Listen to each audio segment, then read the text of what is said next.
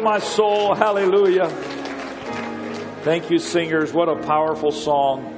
Amen. How many of you are glad you know the name of Jesus? There's no other name under heaven. Amen. What a great joy to see all of you this morning. And amen. I told the church on Wednesday night, amen, I've never remember in my past ever being so happy to see everybody. Amen. Amen. And to be home. Amen. We saw incredible things. We saw over 3,700 people receive the Holy Ghost in our travels to Africa. We were in Madagascar and Malawi and Zambia and South Africa, and we saw 64 people healed of blindness, 27 people healed of deafness, pastor whose hand was mangled from a botched surgery, totally healed and stretched forth like the withered hand in the Bible. How many of you know the Lord is still doing it just like He did in the Bible days? Amen. I turn your attention this morning to the book of Acts chapter 9 and verse 10. Amen. The book of Acts chapter 9 and verse 10. And there was a certain disciple at Damascus named Ananias, and to him said the Lord in a vision, Ananias. And he said, behold, I am here, Lord. Now, just that verse right there lets you know that he must have talked to him before. He recognized the voice of God. Behold, I am here, Lord. And the Lord said unto him, arise and go into the street which is called Straight, and inquire in the house of Judas for one called Saul of Tarsus. For behold, he prayeth, and hath seen in a vision a man named Ananias coming in, putting his hand on him that he might receive his sight. Then Ananias answered, Lord, I have heard by many of this man how much evil he hath done to thy saints at Jerusalem. And here he hath authority from the chief priest to bind all that call on thy name. But the Lord said unto him, go thy way, for he is a chosen vessel unto me, to bear my name before the Gentiles and kings and the children of Israel. For I will show him how great things he must suffer for my name's sake. And Ananias went his way and entered into the house, and putting his hands on him, said, Brother Saul, the Lord, even Jesus, that appeared unto thee in the way as thou camest, hath sent me, that thou mightest receive thy sight and be filled with the Holy Ghost. How many of you are thankful that somebody prayed for you? Even when everybody else said they are a lost cause. But God put it on their heart to have a burden for you and for me. And we are all blessed. I want to talk to you this morning on this really very simple subject. One soul. One soul. The Bible said all heaven rejoices over one soul that comes to repentance. Why is that? Let's talk about it a little bit this morning. Would you bow your heads and would you pray with me? Lord, what a privileged people we are to come into your presence, to feel your love, your joy, your presence, and to know that you are here to do a great work. I thank you, Lord, because it is your presence that is the common denominator that has brought us all together today. And Lord, we come with one intention, one motive, and that is to exalt you and to lift up the name of Jesus. Now we pray, God, that you would touch hearts and minds to receive your word. Let us be touched, Lord, by your word and your spirit. In Jesus' name. Everybody said amen. Amen. You may be seated. Thank you for standing. Good to see, amen, Brother and Sister Klingler. Amen. God bless you. I hadn't seen you guys in a few months as they've been in Alaska. Amen. The name Ananias is found just 5 times in the book of Acts. It is first recorded in Acts chapter 5 when the author describes a couple by the name of Ananias and Sapphira who made a donation to the church, but then they lied about it, and the Lord didn't take too kindly to this, so they were both smitten dead in the church service. So you got to be careful when you come to church, you know. You got to make sure you're coming with an open heart and an open mind. So it's pretty safe to say that this was not the same Ananias that we then read about in Acts chapter 9, who God handpicks to be the one who goes and prays for Saul, whose name was changed to Paul. And then 2 other mentions of this name in the book of Acts, Ananias. We find it over in chapters 23 and 24 of the book of Acts. And both times there it describes the high priest named Ananias. This was a man who was appointed by the Romans after they had taken possession of Judea. So this was certainly a different man. That only leaves one other place that the name Ananias is referred to in Scripture, and it's in Acts 23. And it's in that place that we realize that this is the same man that we read about in Acts 9. This one that the Lord said, I want you to go and pray for Saul. And I want him to receive his sight and to receive the Holy Ghost. And we know that this is the same man because in Acts 23, Saul, whose name is now Paul, is witnessing and sharing his testimony of how he got saved. And he refers to this man named Ananias. And so this is the only time that we read about this man. Paul is describing his conversion to Christianity, and he tells about this man Ananias, and he describes him as a devout man according to the law, who had a good report among all the Jews. So we know that he was a faithful man. We know he was a good man, both in the narrative that we read in our text and in the description that Paul gives now when he tells of his conversion. But he's only mentioned in the Bible in relationship to him praying for Saul, whose name became Paul. And of course, Paul writing the majority of the New Testament, becoming this great apostle to the Gentiles. It's only in Ananias' relationship, which was just the Lord saying, go to the house of Judah. He lives down there on Straight Street and inquire of Saul of Tarsus. And he's seen in a vision how that you're going to pray for him and he's going to receive the Holy Ghost. And so the only thing we know about Ananias is simply that he was the one who went to Saul. From everything else that we know, Ananias never wrote a book or preached a sermon. He never took a missionary trip or touched the hands of Christ, but he was a faithful man. He was faithful to the temple. He lived a good life. And as far as we know, he only won one person to the Lord, the Apostle Paul. But if you're only going to win one person to God, that's a good one to win to God, the Apostle Paul. But when you think about it, ladies and gentlemen, it only takes one soul to change the world. One soul working for the cause of Christ, and countless souls are won to Christ. A nation is changed. A world is changed because of just one soul. His name was Ernie Cox, and he lived in Cincinnati, Ohio. He was a humble man. He was quiet. He lived a very simple life. He never could really read or write very much due to a very limited education. But he was a consistent hard worker in the same factory there in the outskirts of Cincinnati, Ohio for some 30 years. He was faithful to his church. It was the Apostolic Church in Cincinnati that my friend Joel Urshan now pastors. But at that time, the pastor was a man that my father knew of, a man by the name of Brother Kurtz. This church was a very evangelistic church. They won a lot of people to the Lord.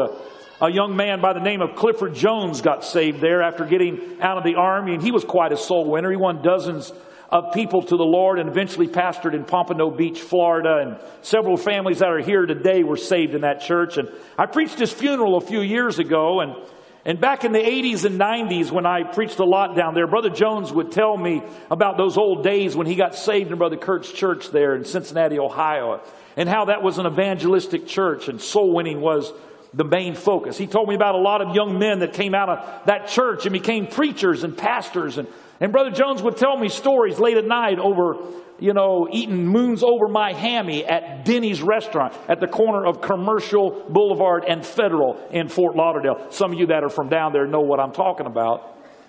He would tell me all these great stories, but Brother Jones never mentioned Ernie Cox to me. You see, Ernie never went on to be a preacher or a pastor. He was not a person with a lot of charisma. In fact, he often felt like he had not done very much for the Lord. He went to his job each day. He did his job each day and every day. And one day he struck up a conversation with a man who worked on the same assembly line. Man's name was Denzel Richardson. They talked about what they were doing that weekend. And Ernie, he said he was going to church. In fact, Denzel Richardson just about had to drag it out of him. He said, where church you go to? He said, I go to the First Apostolic Church. Denzel inquired about the church and what they believed. And Ernie told him about the plan of salvation, asked him if he had a Bible. And Denzel Richardson didn't have a Bible. So Ernie bought him one the next week and showed him Acts 2:38. Denzel thanked him and decided that he would come to church and check it out for himself. Well, he did, and he got saved, and he got the revelation of the oneness of God, got baptized in Jesus' name, and received the gift of the Holy Ghost. A few years after that, he felt the Lord was calling him to be a missionary. Not just a missionary, but a missionary overseas to the country of Madagascar. Is there anybody in Madagascar? Not anybody that we know of. Are there any apostolics or Pentecostals in Madagascar? Do you know anybody in Madagascar? No.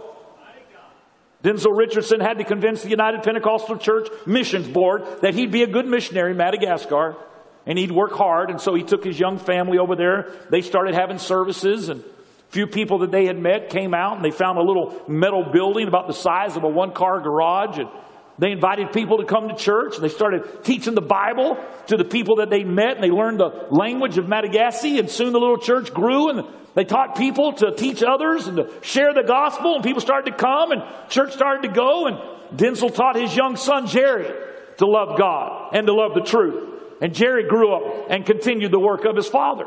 He gave them vision, taught them, how to dream and how to multiply their efforts. He taught them about how to give and that God would bless them. He taught them about how to evangelize and to speak the word of faith. He organized their efforts. They started a Bible school, and Jerry and his wife, Vicky, they started to see enormous growth in that country of Madagascar. They talked to their son, Chris, who was just a young man, and said, Chris, I believe God's put it on our family to be able to keep preaching the gospel here in Madagascar. And so Chris grew up there in the work in Madagascar. He became a missionary to Madagascar when his father retired. And then he married a lady by the name of Paula, who was a missionary's daughter from the island of Mauritius, which is an island just off of Madagascar. And recently they hosted myself and my family as we ministered at their general conference in Madagascar. I'd like to show you some pictures of that if you have a few minutes this morning.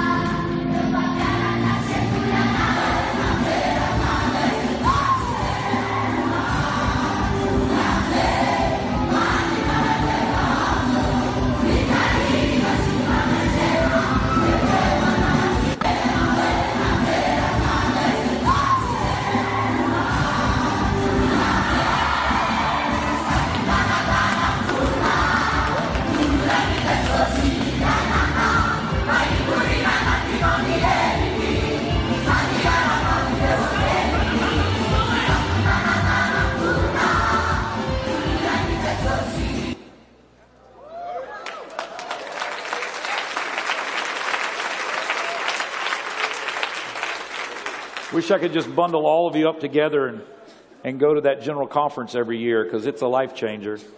In just a few days, we saw 2,371 people receive the gift of the Holy Ghost for the very first time.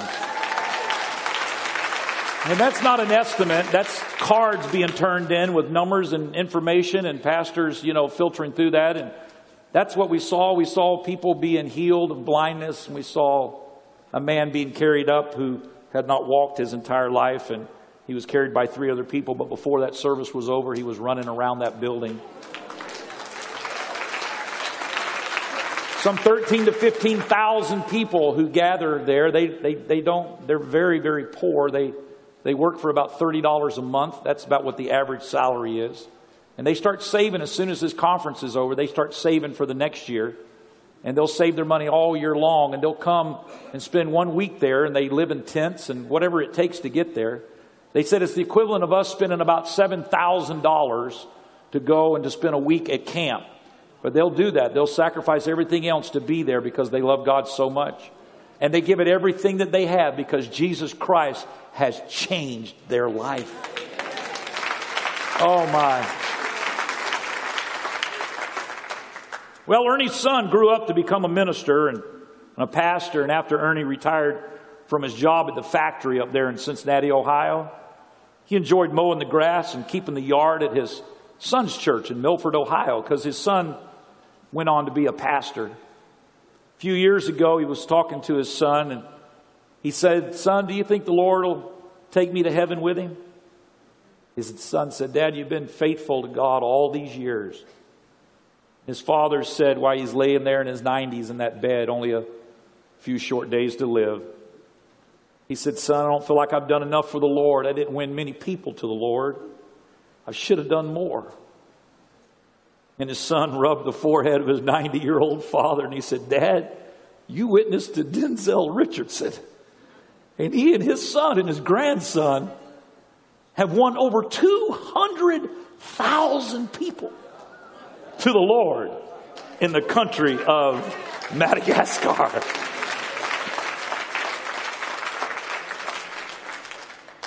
Brother Urshan, who talked with his father, he said a big smile came over his face and he closed his eyes and he went to sleep.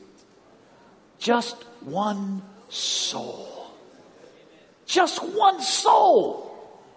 Ladies and gentlemen, if God can take a little boy's lunch and feed the masses, all God needs is just one soul to change the world. That crazy neighbor that gives you a hard time, that teacher at school, that person on your job that's tormenting you. You may not know who they are, where they're at, or what they're coming from, but all God needs is one Paul, hallelujah, that will change their course of direction and say, "I've made up in my mind. I'm going to serve God." An entire country can be changed. Ananias had been faithful, and when the Lord tapped him on the shoulder and said, "It's time for you to go down to the street called Straight and to ask for Saul of Tarsus," the thing that Ananias did that is so insightful is that he had a human reaction. He had a reaction like any of us would have. He said, "God, are you sure? Saul's been threatening them, and executing your people. I mean, we know it's Saul of Tarsus. We don't have an identity problem here. We're not, mistaken from some other Saul. This is the one, the Saul of Tarsus." Yeah.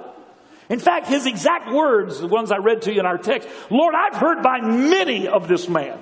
Isn't that something? That's how we go to God. God, I've got many, many testimonies. This is not just me. I've heard from a lot of people, as if a lot of people would somehow override the voice of God. "Lord, I've heard by many of this man how much evil he hath done to thy saints at Jerusalem." This is all Ananias saying, "God, are you sure?" Just like when some of you in this audience this morning, when the word came around your family and friends that you got saved, they said the same thing. Are you sure? It can't be. I know him. I know her. Ladies and gentlemen, everybody that's in this building today, we weren't born speaking in tongues. We weren't born saved. We found God. Hallelujah. He wasn't lost, but we found that there was a God that would love us in spite of our actions. And aren't you thankful for that? Aren't you thankful that the Lord didn't judge them but said, "I can make something beautiful out of their life"? When everybody else gave up on you, God said, "They're my chosen. They're mine. I created them. I breathed into them the breath of life. And the Spirit of God's going to come upon them. And they're going to be a chosen vessel." That's what he told Ananias. "I've chosen him." So don't judge the book by the cover. I'm paraphrasing. But I'll get back to Scripture so you understand I'm in the Bible. "Lord, I've heard by many of this man how much evil he hath done to thy saints at Jerusalem. And here," referring to Damascus, "he hath authority from the chief priest to bind all that call on thy name." Isn't that something that we would do? We just keep looking for that one soul that's perfect. God, lead me to that one soul. They're going to be walking around with a Bible in their hand. They're going to be singing the songs of Christ. Ladies and gentlemen, you know what that one soul may look like? They may never have seen a Bible. That one soul may cuss you out when you first meet them. Hello, somebody. That one soul may not be anything like you're expecting, but if it's one soul, there's an old saying that one with God is a majority. Ananias would never have thought this guy. In fact, he felt like he needed to caution God. He felt like it was his responsibility as a just man, as a good man, as a faithful man. He felt like he should tell God, this, are you sure? Let me tell you something, ladies and gentlemen. That one soul that I believe God's going to lead you to before this year is over, they're not going to look like much. In fact, they'll probably be a troublemaker. You can count on it. They'll be the exact opposite of who you and I would have picked. Joseph Burr, who's my good friend, has been a missionary now in South America for almost 30 years. I think it was last year, maybe the year before, that he and his wife were with us. And we just connected many years ago when we went down to Peru after the earthquake, and we were helping to rebuild those churches. And Brother Burr came over from Paraguay, where he and his son are now missionaries, and we were working together, and we just sort of connected. I asked Brother Burr recently, I said, Brother Burr, you've got an incredible testimony. You ought to share it. And he said, I'm going to write it down. He was saved up in Fort Walton Beach many years ago, and of course that's where Brother Tom Bush pastors, and we're very connected to that church at Fort Walton Beach. And I said, you got to share your testimony, Brother Burr, of what God's done in your life. And he sent it to me a couple of days ago by computer, and I read it, and when I read it, I cried. And I share a portion of it with you now. These are his words. I was arrested as a young teenager on the streets of Fort Walton Beach, Florida, for selling marijuana, and locked up in the Okaloosa County Jail until my mother could post bond and I could be released into her custody. The next night, after being released, I went to a party with my friends. We gave 3 13-year-old girls tabs of LSD. It blew their minds. It scared me so bad, I began to pray and ask God that if he was real and if he would touch these girls and bring them back into their right minds, I promised that I would never do drugs or sell drugs again as long as I live. I was only 15 years old, but until this day, I have always kept that promise to God. A few weeks later, a man in my neighborhood called Lloyd E. Cox. His nickname was Wally. He came to my house on a Saturday morning, knocking on my door. I had talked to Wally a couple of times. He was always evangelizing and inviting people to church and trying to get kids to go to his Sunday school. He had this Volkswagen bus that he'd drive around and play music and clowns and give away candy. And I wanted nothing to do with Wally or his church. And that Saturday, if I had looked through the curtain and known that it was Wally, I would have never opened the door. But I didn't look first. I opened the door and there stood Wally. He started to tell me about the Holy Ghost and how God could change my life and how there was a seat on his VW bus that was reserved just for me.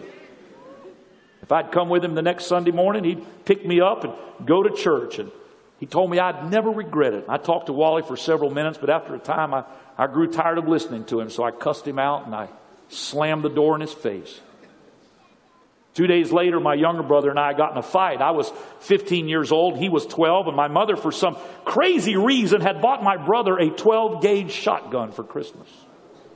After a fierce fight, he went and got it and began to tell me that he was going to kill me. I just mocked him, calling him names and daring him to do it. And he finally told me to get out of the house then and there, or he's going to kill me on the spot. I went out the front door and I continued to mock him, calling him every vile and evil word I could think of from about 15 feet away. This confrontation went on intensely for several minutes and concluded with my brother shooting me. Fortunately, he didn't shoot me in the head. He shot me in the leg. I fell to the ground and crawled to the door of the house, begging my brother to call an ambulance, which he did. I passed out and was roused when the ambulance arrived and the EMTs began to work on my leg. I heard them say, "This kid's leg is blown to bits." I woke up in the emergency room with my mother screaming. They took me to surgery, and for 6 hours they tried to save my leg. The next day after waking up, the surgeon began to explain to me that he'd done everything he could do to save my leg, but he believed that I would never be able to walk on my leg normally again. After a week in the Fort Walton Beach, Florida hospital, I was moved down the road to Pensacola Baptist Hospital, where my treatment and care was taken over by the Shriners as we were very, very poor. At the Baptist Hospital, I was a very bitter young man, full of hate and very depressed. Because of my mother's work schedule, my family was not able to make the 45-minute trip to visit me, which only deepened my depression. I was 15 years old and had been told I would probably never be able to walk normally again for the rest of my life. Besides sending me to sessions to try to heal my superficial wounds 3 times a day, I really had nothing else to do but look at the ceiling and listen to my rock music and spew my hatred and bitterness to anyone that would listen.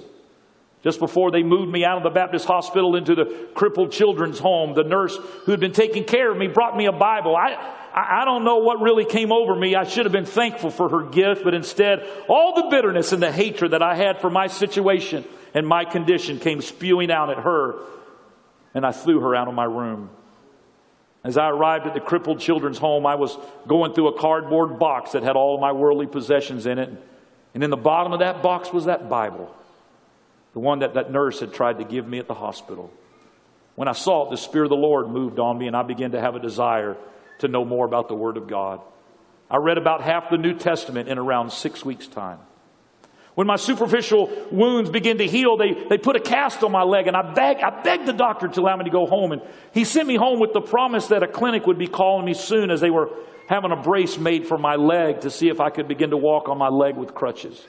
When I arrived home and went through the door, I did not yet know the Lord, but I prayed in the way that I knew how to pray. And I said, Lord, if you're real, I believe you can heal me just like those people you healed in the New Testament. I hobbled in the kitchen with my cast and my crutches. I opened the kitchen drawer and I pulled out a butcher knife. And I began to saw and cut the cast off my leg. I threw the cast in the garbage can and began to walk on my leg that very instant.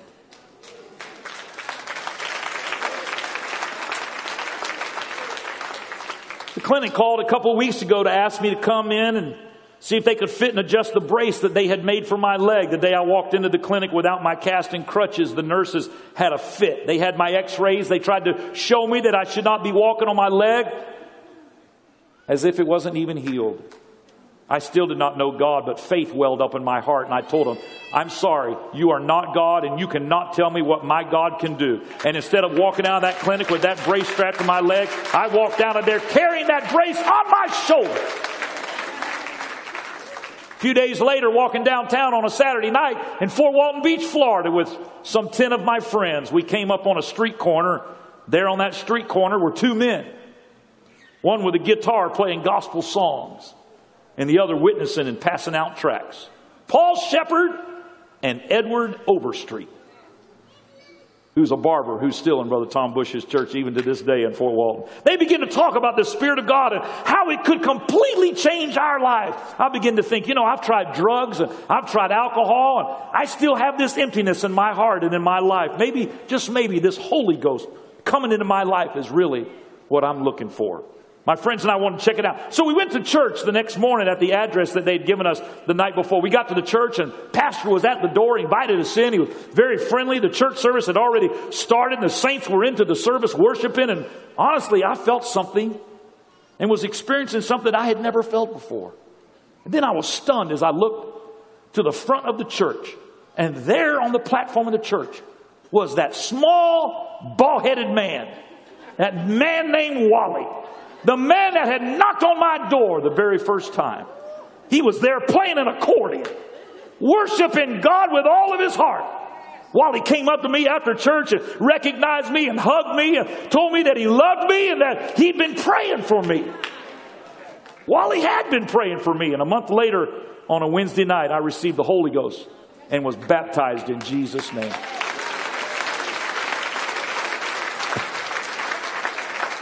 Several years later, in 1986 or 1987, I was on my first deputation after being appointed as a missionary to Paraguay in May of 1986. I and my family happened to be on a Sunday morning in Pastor Wilfred Carter's church in Panama City, Florida. After the service, a brother was there whom I had not seen for many years, Brother Ronald Ward. I did not know what happened to him. We had both moved from there, and he didn't know what had happened to me. And Ronald had been there in that church in Fort Walton Beach that Sunday many years ago when my friends and I walked into that church.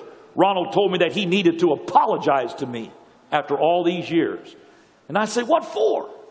He said, because when we walked into the church, and he said, we saw you guys. He said, the thought that came up in my mind was this: how in the world can the pastor allow these filthy, nasty kids to walk into our church? But he said, after what God has done for you, I can never say that again as long as I live, because God can do anything for anybody. Oh, hallelujah!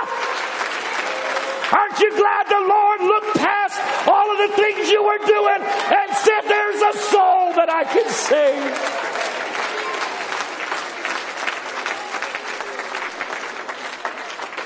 Then Ronald Ward told me something.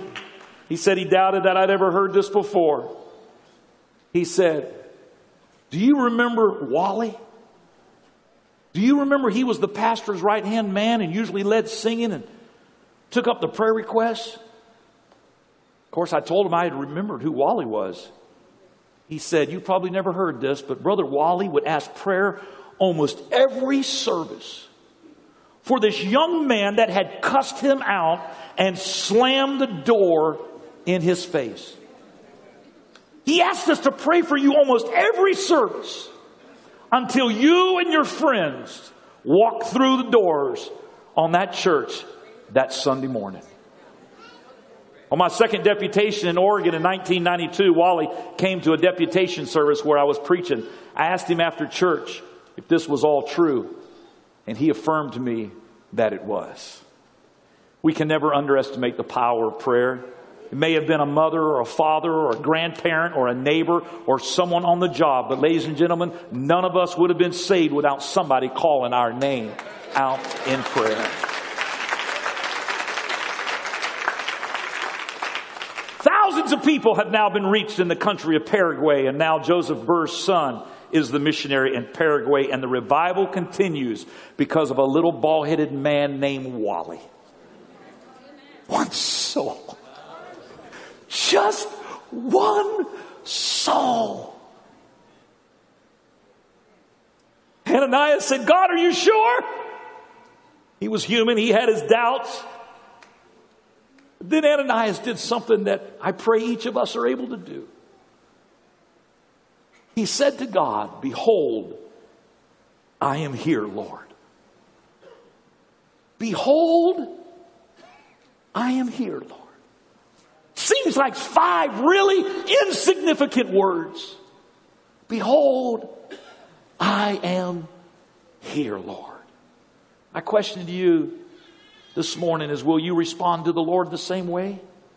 Behold, I am here, Lord.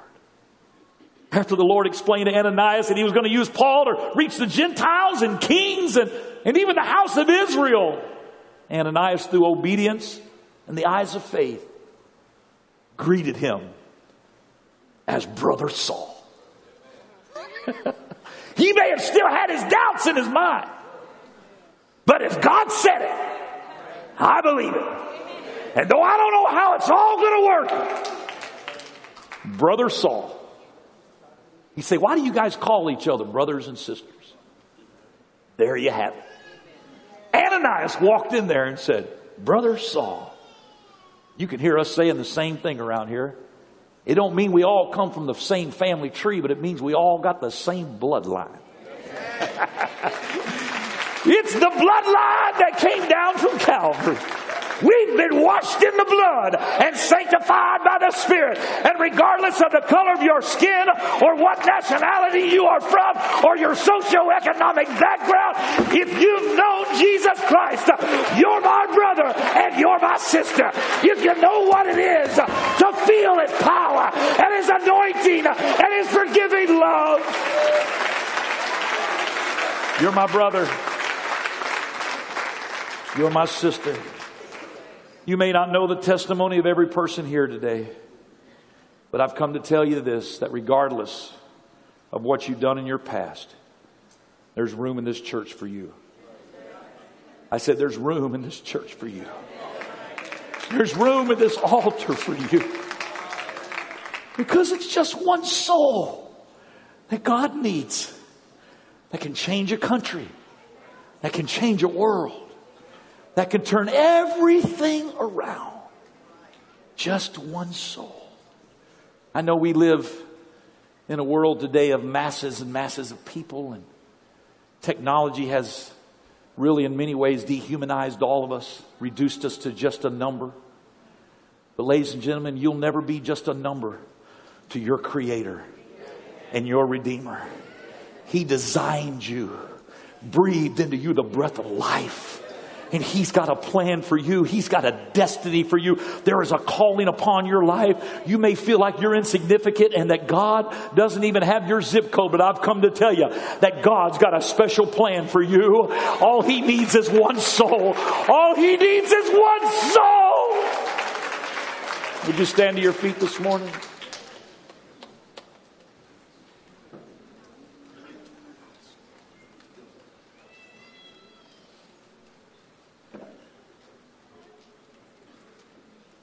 Would you bow your head?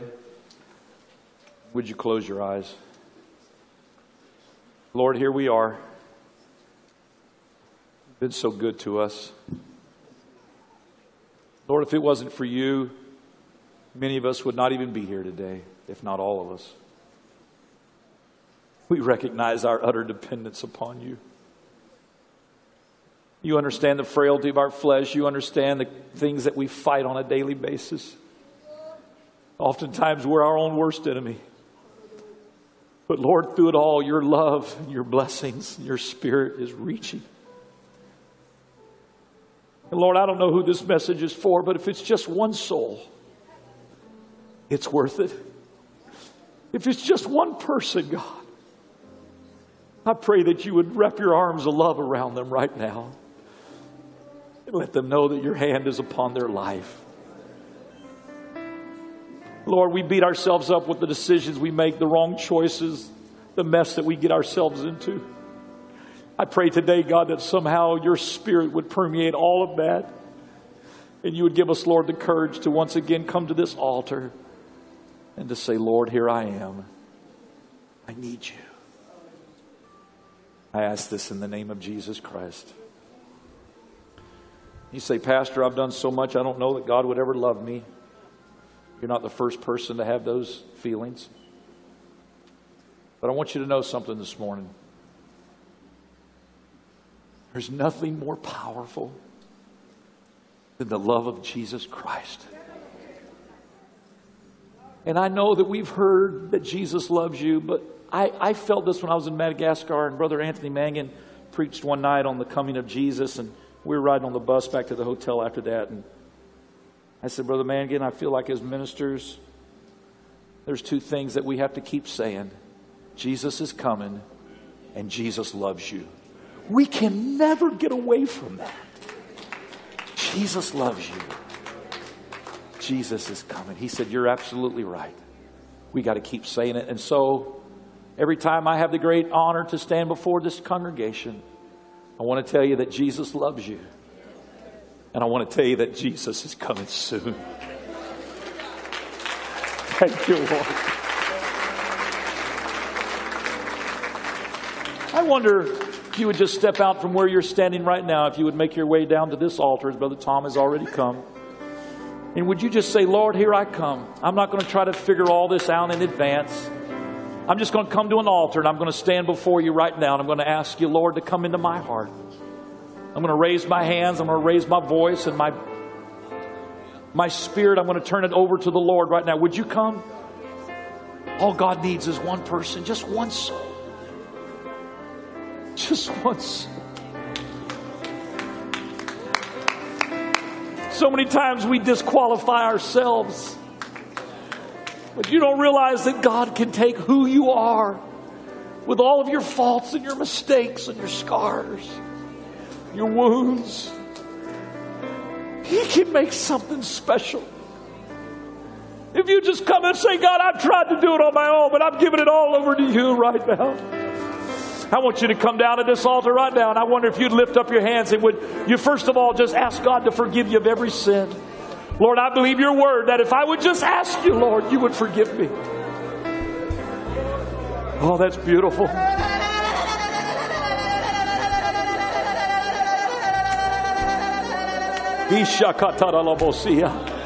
In the name of Jesus.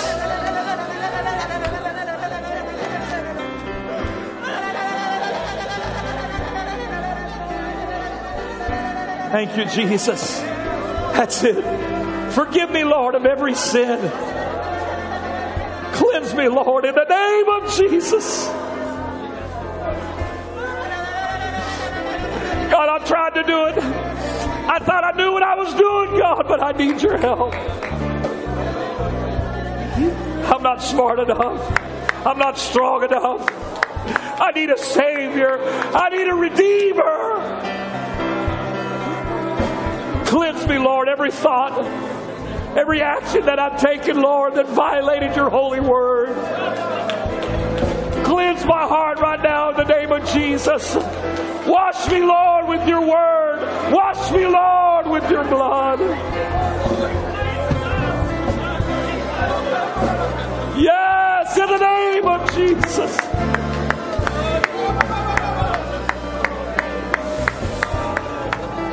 You can't get down to the front, maybe right where you're standing in your pew. Would you lift your hands right now? Lord, here I am, Lord. Here I am, Lord.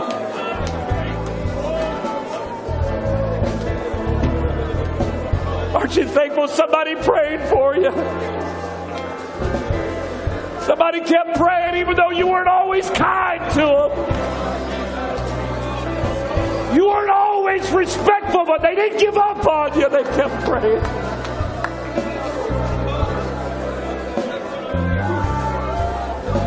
Oh, we thank you, Jesus.